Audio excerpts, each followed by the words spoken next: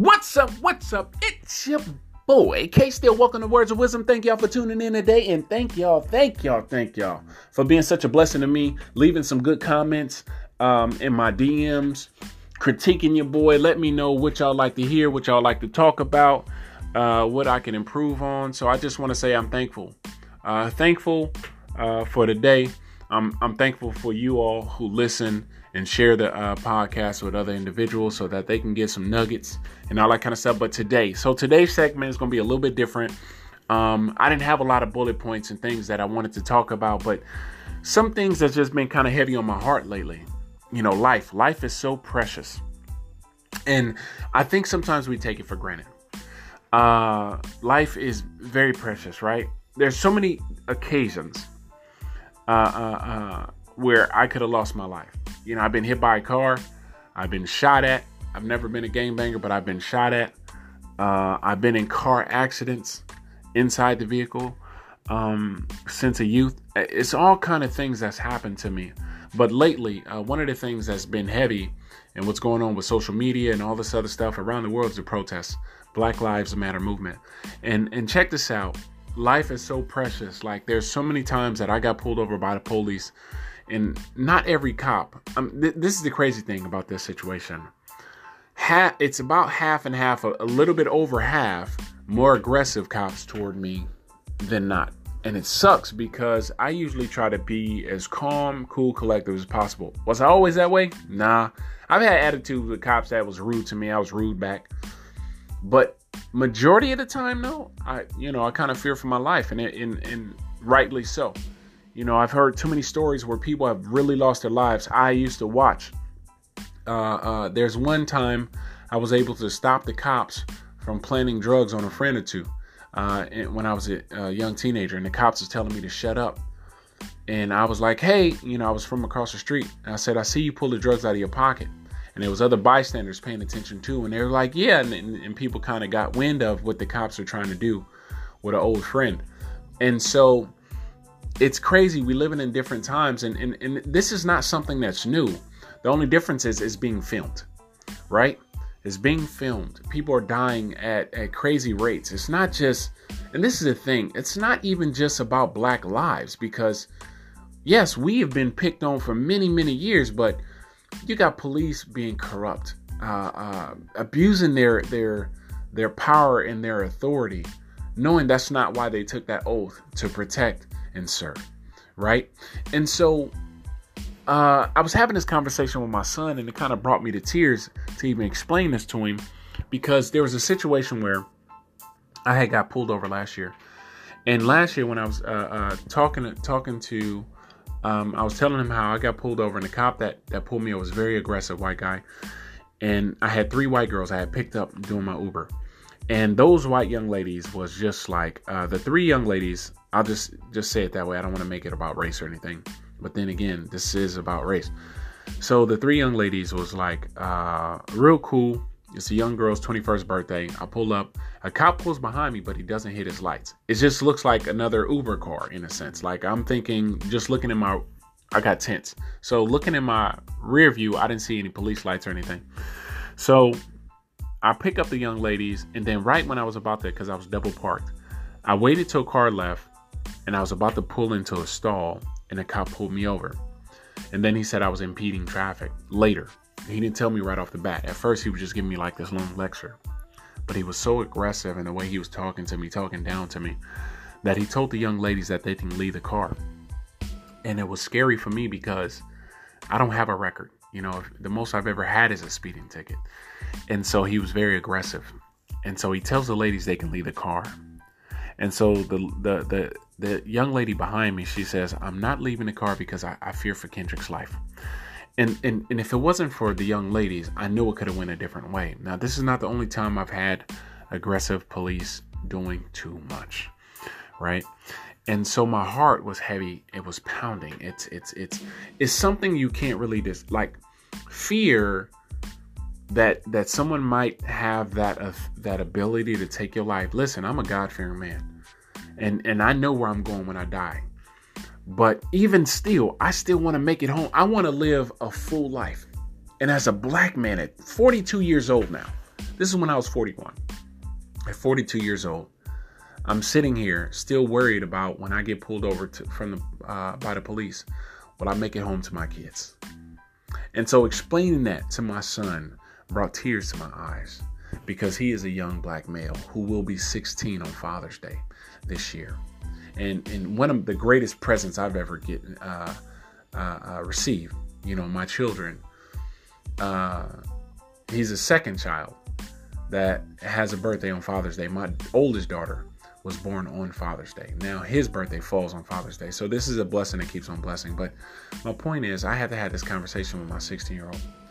And so check this out. I was on a men's conference call with my cousin, and we had the pleasure of having a police guy, a black light-skinned policeman, on the conference call to tell his side. And you know what was crazy about the whole situation? Because I was raised, I have mentors that are police officers, dang good ones, right? And they are part of a mentorship program. I've watched these guys since high school. I'm still in contact with them now. I've never seen more noble and honorable men. I'm being honest. Not just because they're like father figures to me, but honestly, they sacrifice so much for young black males, right? But this guy, when he was talking, was getting me and my cousin really frustrated. I don't get angry easy. This guy made us upset because he was talking from a perspective that he couldn't relate. And he was like, I've been in the force for 20 years. And he's talking about how long he's been in the force, and he's never experienced racism. And this is the crazy part. He says, I wouldn't teach my son about division and all these different things. What I would teach my son is how to be a good citizen. And I sat back, and my cousin was like, don't worry about it, I'm gonna get him. And I sat back, and we were on Zoom, so we couldn't really, they could see us if we were talking. So we kind of put our hands over our mouths and was just like, cousin, this dude he really doesn't understand. He was like, I've been around all these police forces and I've never experienced racism. I don't go in the store expecting people to look at me. And I'm sitting here and I kind of wanted to talk back, but I was like, let him have his moment. This is the thing. This is what I wanted to touch on. And I eventually said something when it was my turn to speak again, because it was about 10, 15 men on this call. And the white brothers on there was like, look, we don't know. Can y'all talk to us? And so we talked from our perspective like he talked for his. And I said, you can't relate. He says, well, maybe because I'm a police officer. I said, maybe. I said, but even you have cops that have come out that said there was racism in their police department. You may not have experienced somebody walking behind you, or maybe, like you said, you weren't looking or paying attention. I said, I grew up in a certain environment and I had no choice but to pay attention. When somebody's walking behind me clearly to make sure that I'm not stealing, knowing I got a pocket full of money, and then I'm sitting saying I'm going to buy this or this, that, and they're still like, hurry up and buy it. Or they're walking to make sure I'm not stealing, and I clearly can see that they're following me down every aisle. And this has happened in numerous stores. No matter if I leave that one and go to another one, if there's a white person behind me following me, make sure I'm not stealing. This cop could not relate to me or my cousin or anybody in the inner city, because he was like, yeah, maybe because of the neighborhood I live in. Yes, I've had conversation with my neighbors, but every time he would say, yeah, maybe, it was a possibility that he's just been ignoring the very thing that's been blatant, like a lot of other people, that's been blatant in their face. And so he talked. When he spoke from like a white person perspective, like sincerely. I'm not saying this just to say it. He spoke as if he was a white man in a position of power and authority in the police department. It's the things that he said that was very unnerving for me and my cousin. And I said, regardless of what he said, he can't take away our experience with the police. My cousin shared a story of how when he was like 19 years old, and an Indian neighbor called the cops because he didn't like that they were playing football in the middle of the street. And my cousin was 19 years old, never been in trouble, always been a stand-up citizen. Sincerely, he doesn't have a record either, right? To this day, he's a year and a day older than me. And the guy, a police officer, didn't announce himself when my cousin was playing. He said the guy pulled the gun, and the reason why my cousin heard the click of the pistol to his head. This is in Oakland, California. And He said the reason why he didn't flinch is because when the cop walked up, he didn't announce himself. He seen the badge, the shine off the badge in his from his peripheral vision. And he said he heard the cock of the hammer. And then he heard the police say, freeze, don't move, whatever. He says, but there were so many witnesses out there. His mom came out and chewed the police officer out. The auntie was like, oh yeah, she knew the sergeant of that police officer and all these different things. So that cop had been harassing people and doing some other things. And that's not all police, because I honor and respect police officers. I just don't honor and respect the people that's in a position of authority that take that thing for granted.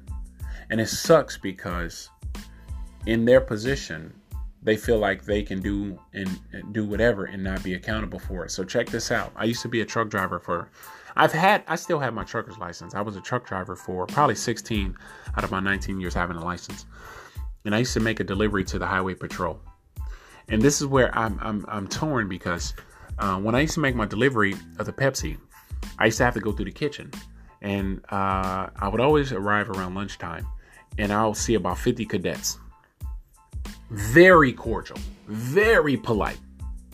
And so when I come through, they're like, hey, this is what you hear as I'm walking through the hallway as they're coming, standing up for chow.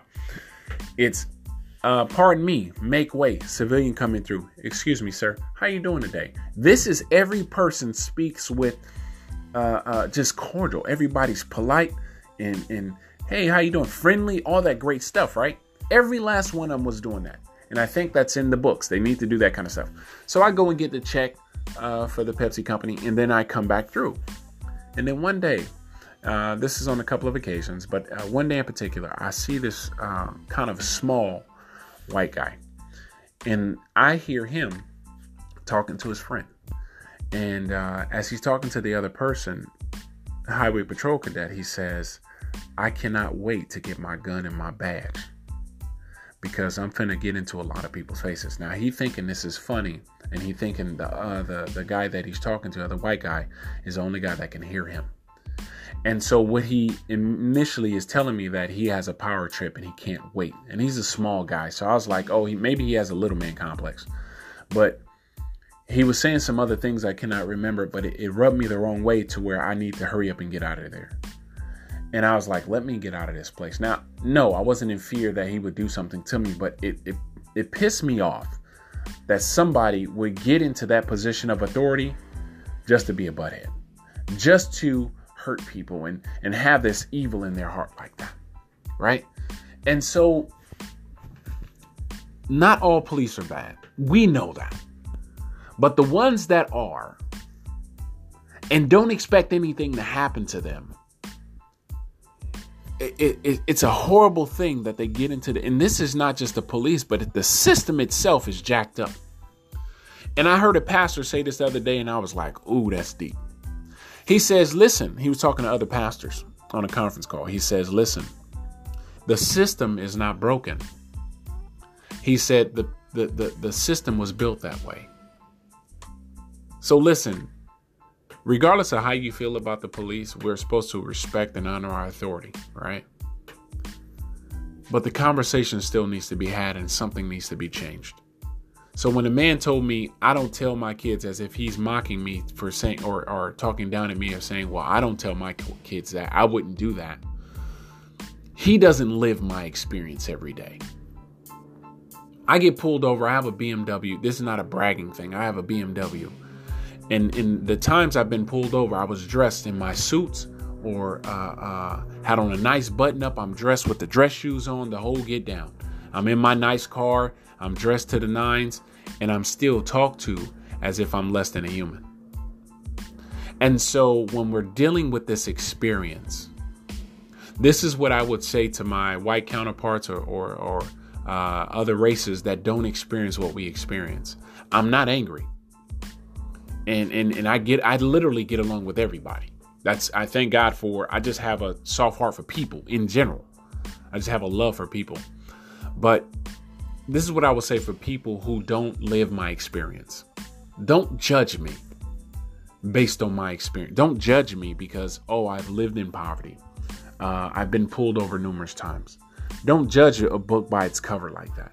Don't judge people based on what you see in the social media. Judge people on your personal experience with them. If that person is being nice and you see that's a genuine thing, treat them accordingly. Don't treat them people like they're criminals and they're crooked. I don't care if you see somebody paying sagging. I don't care if you see somebody in a hoodie. This is why we're so divided today. And so I just encourage those who are listening, who can't relate to my story, who it just doesn't bother them, or they don't care, or they do care and they don't know what to do. Show some love. You know what I mean? It's not always about, ooh, you can give some money somewhere. That doesn't cure the situation because the system is jacked up. Find out what you can do in your level of influence so that you can help individuals who, like myself, is still dealing with this systemic racism on all aspects of life, so that I can have a different 10 years from now. I can have a much different story with my 16-year-old son and my 19-year-old daughter and my 16-year-old daughter, or excuse me, 14-year-old daughter. I can't even get the story right. I got a 19, a 16, and a 14. And I still have to have these conversations. I pray to God that those who are listening right now, you do something different in your level of influence so that people like myself with our children can have a different experience as we're doing our own due diligence and our own homework, right? To be better, to be culturally better and all those other great things. But those of you who have a power of influence out there, you can have a power of influence just based on your own house. It starts in your house. It starts by you educating your children. It starts by you treating people the right way in front of your children, teaching them what it looks like to be human, what it looks like to love others in spite of their financial status or in spite of their living conditions. You treat people like a human being. I'll leave with this. I remember a video I seen of a homeless guy, and he was crying, and the news reporter was talking to him, and the news reporter had asked him a question. If we can do anything, what can we do? Because somebody was treating him like dirt. You know, he had been spat on. He had trash thrown at him. People have just thrown coins at him and all that kind of crap. And he says, treat me like a human being. So that's what I leave you with today. Treat people as if you want to be treated. Treat them like a human being. Don't judge them. Don't judge them too early, for sure. Hey, it's been your boy, K Still. Welcome to Words of Wisdom. Listen, I love y'all. I appreciate y'all. Or I always say welcome like I'm doing the intro, but let me know what y'all think. Inbox your boy. Let me know on Facebook. Let me know what's really happening. You can reach me at Kendrick Still on Facebook as STILL, like standing still. You can reach me on Twitter, same thing. Creative Ambition, CreativeAmbition, creative without the E and without the I. So Creative Ambition. Ambition means desire. Sometimes when you don't have the desire to press forward, you must create it. And you can do that. Follow your boy on YouTube, Kendrick Still, or most likely I'm building my videos up on Creative Ambition platform. So let your boy know what's happening. Hit your boy in the comments. I love y'all. Peace out.